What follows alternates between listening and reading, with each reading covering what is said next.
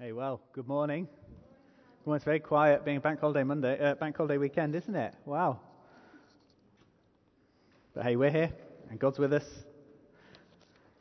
Okay, if you have a Bible, you can open it to Acts. We're going to start Acts chapter 6. It's a fairly long passage this morning, but we're working our way through different parts of Acts over the next few weeks and months. And this morning we're looking at Acts chapter 6. From verse 8. And we're going to be kind of dipping into that part of Acts chapter 6, into chapter 7, and a little bit into chapter 8. But don't worry, we're not going to read it all, you'll be pleased to know. Let's just pray before we start. Father, thank you, you are good. Thank you that you are love. Thank you that you do love us. And thank you that in your love you have given us your word. It tells us that you love us, and by the Spirit we get to experience and encounter that love. And we pray, would you open our eyes afresh this morning to what you have to say to us in your word, so that we might be built up, encouraged, stirred, revived, touched, and sent out for you. Amen. Amen. Okay, so this morning we are going to be looking at a man called Stephen. And we are going to be looking at really the moments leading to his death. And he's kind of known as the first person really to die for the sake of the Christian faith. What some people would call a Christian martyr. Someone who's died for their faith, for what they believe. And do you know what? It's not an easy passage to speak on a lovely, sunny bank holiday weekend where everyone's in a good mood, the sun's out. It's not an easy passage to speak on for other reasons as well, really. For some of us, we might be reading this for the first time, and it will seem very odd. For some of us, we might have read it many, many times, and it's almost kind of lost the impact for us that it really does have. For some of us, we will know that this type of thing still happens in parts of the country that we're from.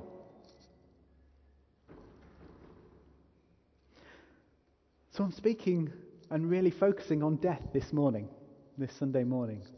And while I'm on this subject, did you know that, just to bring you kind of down a little bit further, did you know that 2016 was called the year of celebrity death? Did you know that? No? Okay. And I think maybe 2017 overtook it, who knows. But it was called the year of celebrity death. Many famous people seem to die in 2016, they said. I've got my own theory on this, that there's just more celebrities around and we just know what they're up to nowadays with social media. It's not that more of them have died. But there we go. That's what they said. Here are just a few from 2016. Muhammad Ali. One of the greatest boxers of all time, if you're into your boxing. He died at age 74. This is what Barack and Michelle Obama had to say about his death. Muhammad Ali shook up the world, and the world is better for it. David Bowie, musician, singer, artist, died at age 69. Are there any David Bowie fans? Yes, I'll get you. I can imagine you were, yeah. Yes. Yeah. Just a compliment. David Bowie touched many, many lives with his music and with his singing. He inspired many other musicians and artists. And Paul McCartney, the Beatle, said that David Bowie had a huge influence on people all around the world. Okay, what about, so we've had sport, we've had music, what about politics? Well, Nancy Reagan, wife of US President Ronald Reagan, died aged 94 in 2016. And do you know what? She did loads to help young people understand the dangers of drugs. She really did. And one tribute to Nancy Reagan was this: she served with unbelievable power, class and grace and left her mark on the world. See, many people would say that these were lives well lived. They made a difference. They had a huge significance. And if we're honest, we really all do want our lives to count, don't we? Maybe we won't be as famous or perhaps have the profile of those people, but we want our lives to mean something. We want them to be significant. Well, this morning we're going to have a look at Stephen's life, and this was some 2,000 years earlier than these people. It was very different. His life was very different. His death was very different. But it was a life well lived, even in death. And I want us to look at what can we learn from the life of Stephen. So we're going to start in Acts chapter 6, and we're going to flick around the place, but don't worry, the words will all be on the screen if you have trouble flicking from where we're going. So, from 6:8 to 7:3. Now Stephen, a man full of God's grace and power, performed wonders and signs among the people. Opposition arose, however, from members of the synagogue of the freedmen, as it was called, Jews of Cyrene and Alexandria, as well as the provinces of Cilicia and Asia, who began to argue with Stephen. But they could not stand up against the wisdom the Spirit gave him as he spoke. Then they secretly persuaded some men to say, "We heard Stephen speak blasphemous words against Moses and against God." So they stirred up the people and the elders and the teachers of the law. They seized Stephen and brought him before the Sanhedrin. They produced false witnesses who testified, "This fellow never stopped speaking against this holy place and against the law, for we've heard him say that Jesus of Nazareth will destroy this place and change the customs Moses handed down to us." All who were sitting in the Sanhedrin looked intently at Stephen, and they saw his face like the face of an angel. Then the high priest asked Stephen, "Are these charges true?" To this he replied, "Brothers and fathers, listen to me. The God of glory appeared to our father Abraham while he was still in Mesopotamia, before he lived in Haran. 'Leave your country and your people,' God said, 'and go to the land I will show you.'" And then just flicking down to verse 9. "Because the patriarchs were jealous of Joseph, they sold him as a slave into Egypt. But God was with him and rescued him from all his troubles. He gave Joseph wisdom and enabled him to gain the goodwill of Pharaoh, king of Egypt. So Pharaoh made him ruler over Egypt and all his palace." And then going into verse 30, "After 40 years had passed, an angel appeared to Moses in the flames of a burning bush in the desert near Mount Sinai. When he saw this, he was amazed at the sight, and he went over to get a closer look, and he heard the Lord say, 'I'm the God of your fathers, the God of Abraham, Isaac, and Jacob.' Moses trembled with fear and did not dare to look. Then the Lord said to him, 'Take your sandals off, for this place where you're standing is holy ground. I have indeed seen the oppression of my people in Egypt, and I've heard their groaning I've heard their groaning and have come down to set them free. Now I'll come and send you back to Egypt.'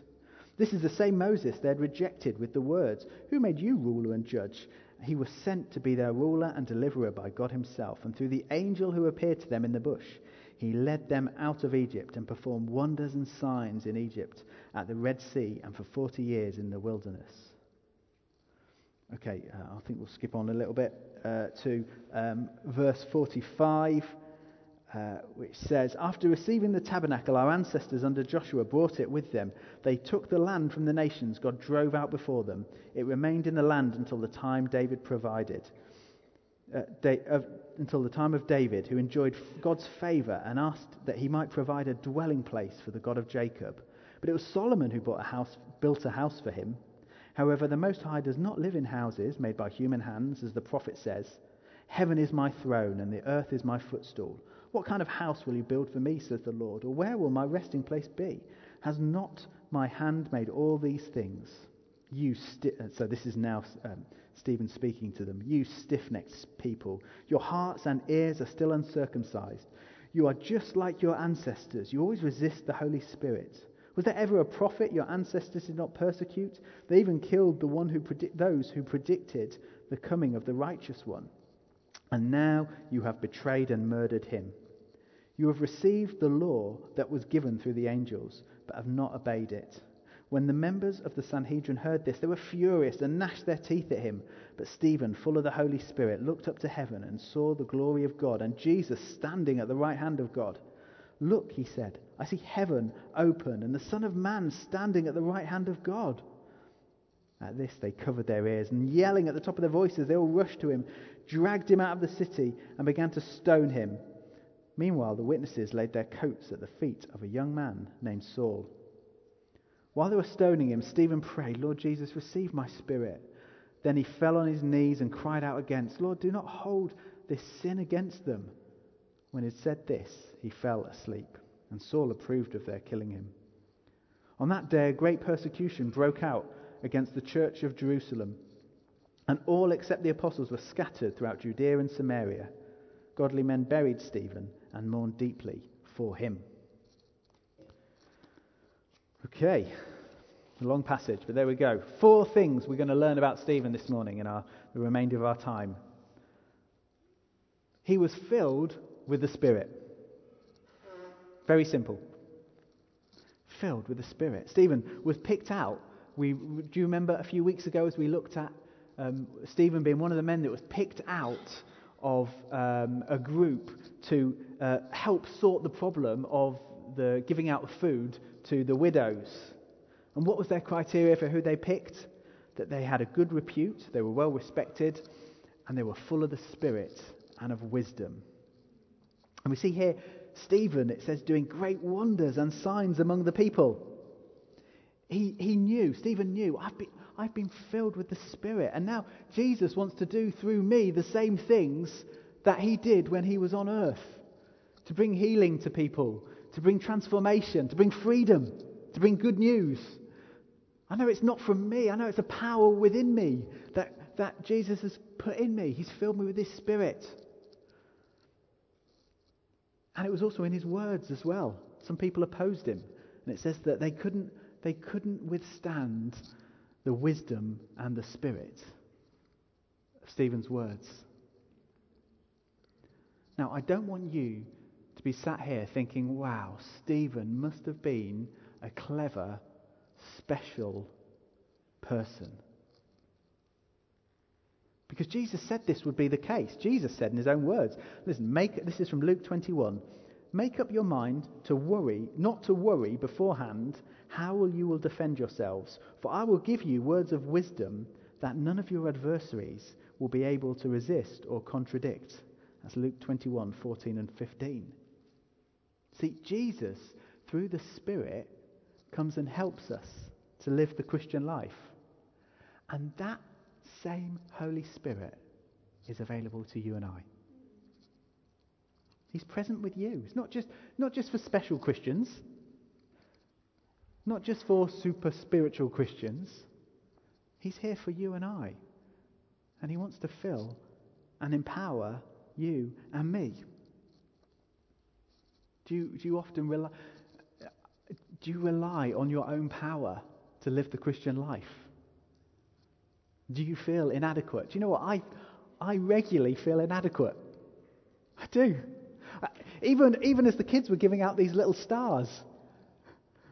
And the message is, you can just share that good news with that one person. And I'm thinking, I feel inadequate. But I know, and I must know, and you and I must know that God is with us and empowers us. We need his Holy Spirit. Okay, secondly, he knew the human heart. So he was brought before the council and they'd falsely accused him.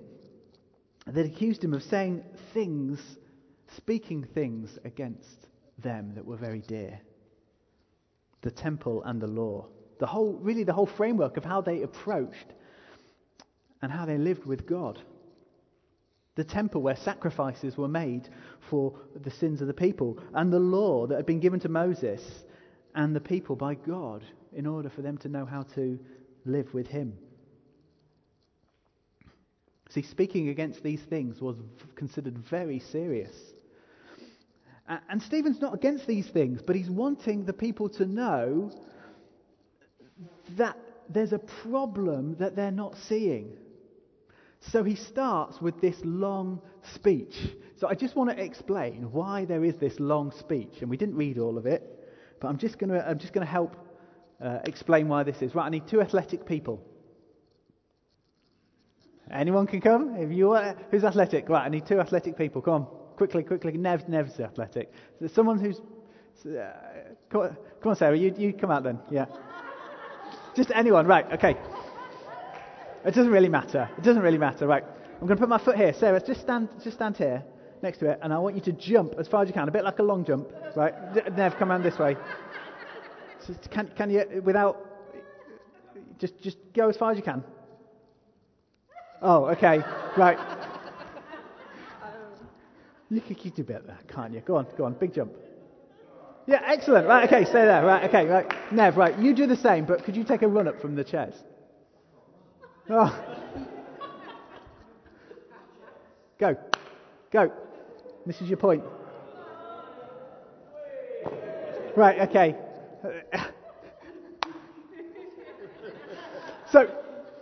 So any long jumper will know that you need a run-up.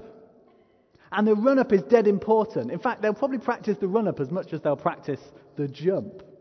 You'll get more... You can sit down, thank you. You can see that the person who ran fast...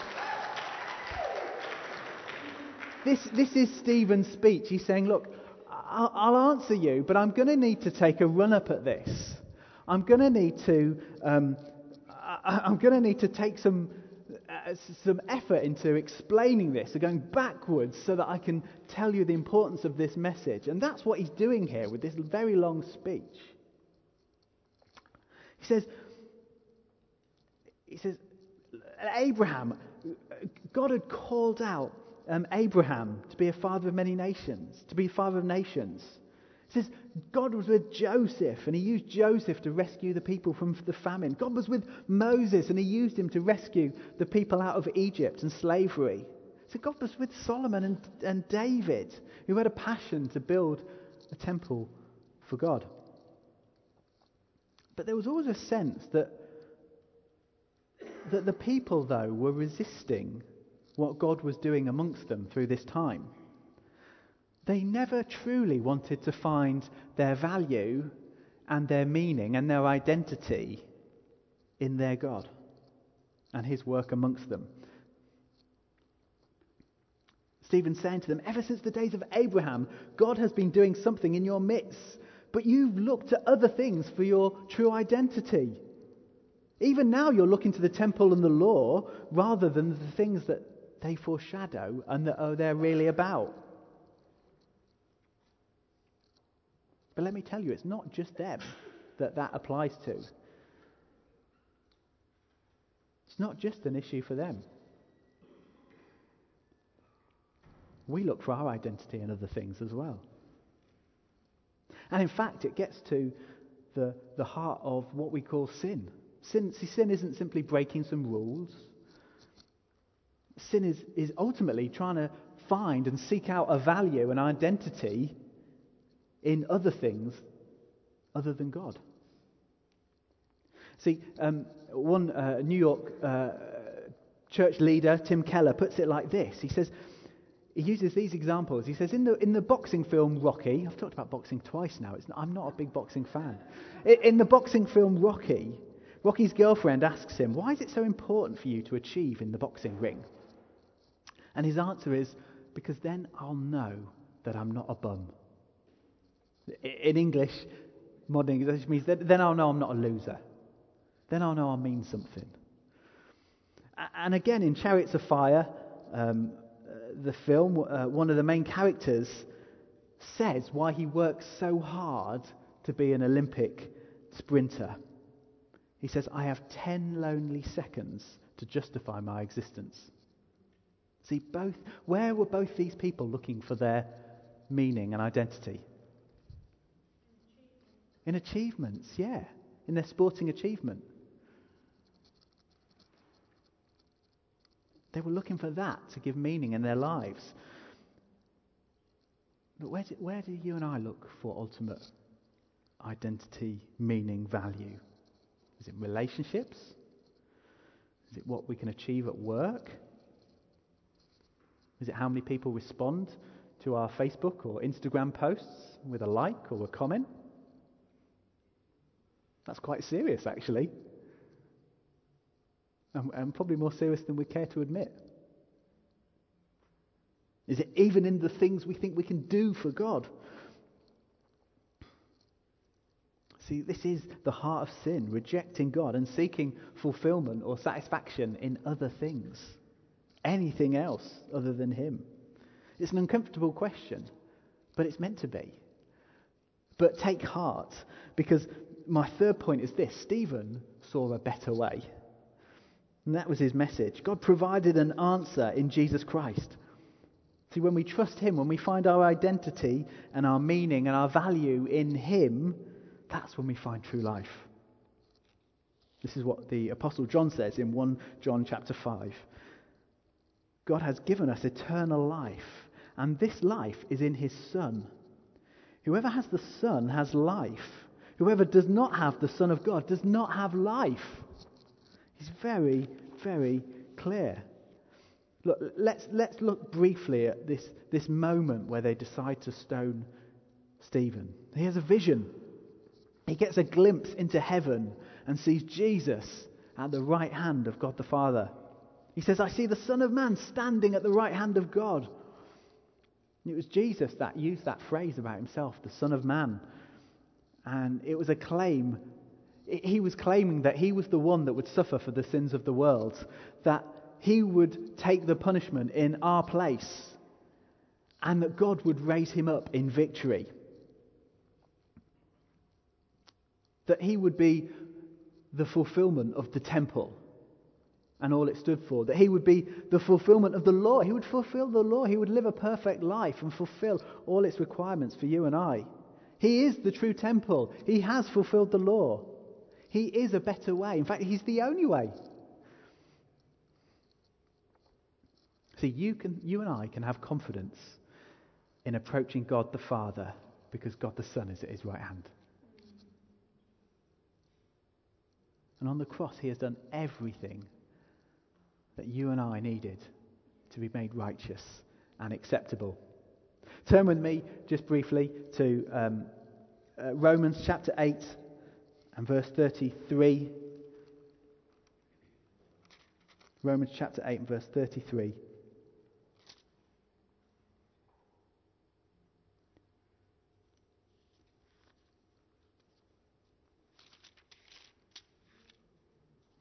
Romans chapter 8, verse 33. Who will bring any charge against those whom God has chosen? It's God who justifies. Who then is the one who condemns? No one. Christ Jesus, who died, more than that, who was raised to life, is at the right hand of God and is also interceding for us.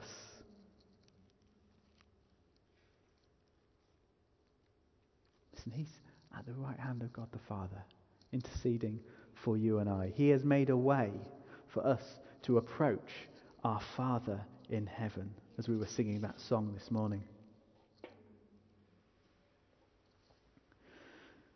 Finally, Stephen believed that God was in control. See, the people who stoned Stephen thought that they could remove him and his message by killing him. Actually, it was the exact opposite, as we read. Great persecution broke out against the church in Jerusalem on that day, and all except the apostles were scattered around Judea and Samaria. And what does it say they did? Those who were scattered preached the word wherever they went. What they thought would happen, the opposite happened. See, God used Stephen's death.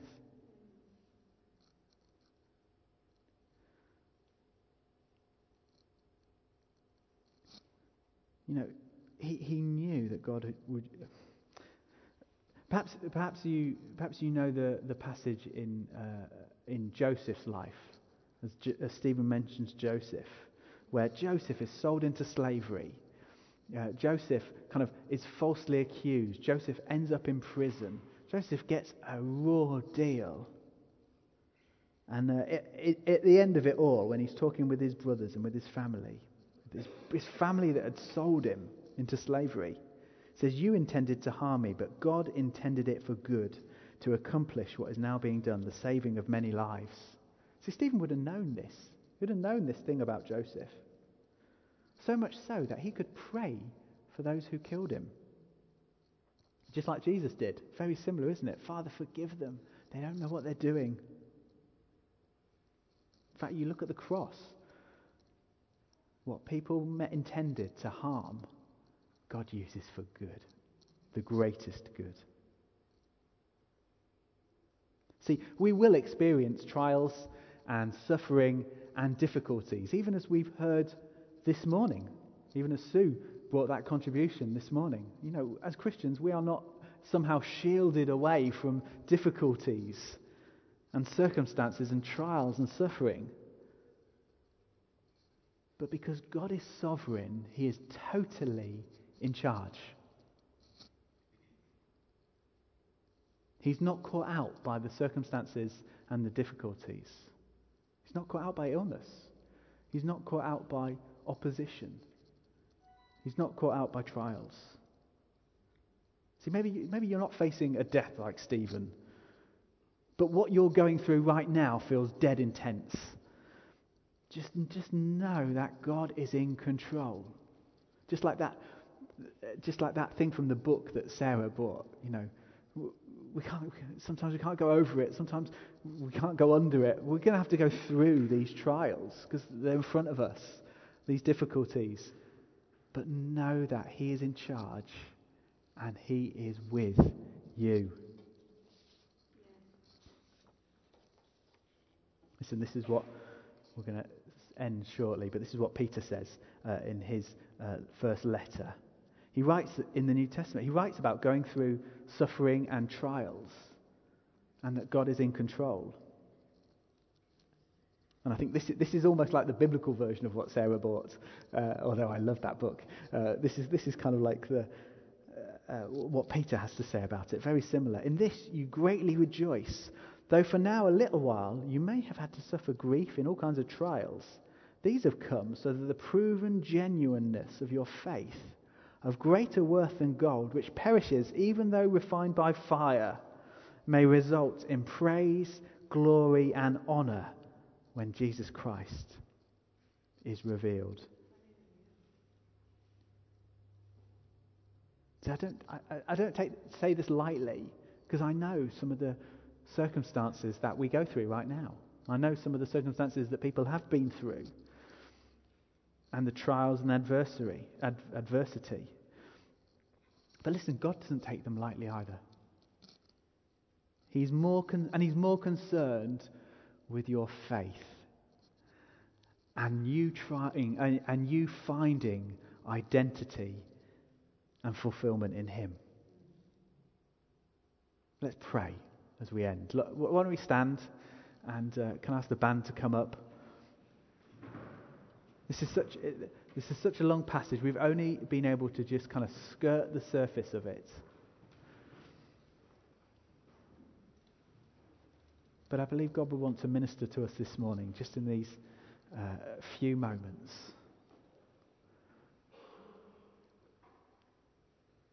Let's come before Him.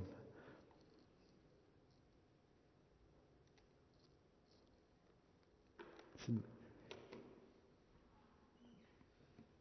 Jesus, the beloved Son, is at the right hand of God the Father today. As much as He was in Stephen's day, He is today.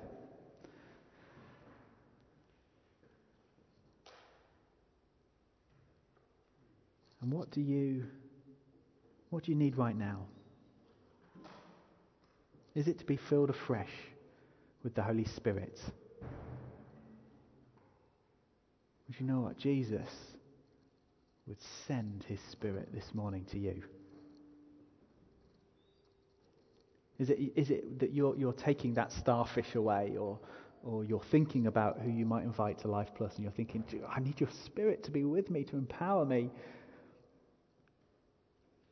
Listen, he sends the Spirit afresh to you this morning. Receive the Spirit afresh today. Listen, is it to know afresh that you find your identity in him and that he has made you acceptable and clean and holy before God? Listen, perhaps you just need to know that this morning. You sense just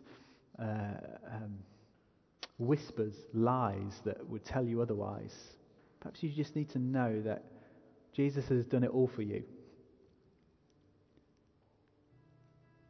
He would want you to know that this morning from heaven.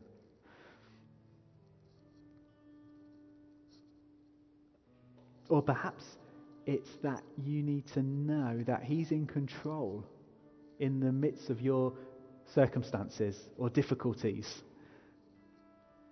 You know what you're going through. I know some of the things that people are going through, but you know what you're going through. And God knows what you're going through. The Father knows, and he loves you, and the Son is at his right hand, interceding for you. He's in charge. He's not thrown off by the things going on in your life. He loves you and cares for you, and even through circumstances we don't understand, he's refining faith in you, helping you to find even more your identity in him, to find satisfaction and fulfillment in him. Receive whatever you need to receive this morning. Receive it now. Come in faith before God. And keep coming as we sing this final song. Keep coming in worship, in adoration, as we sing our worship. Keep coming with your prayers. Keep coming with your thankfulness as we sing this song together.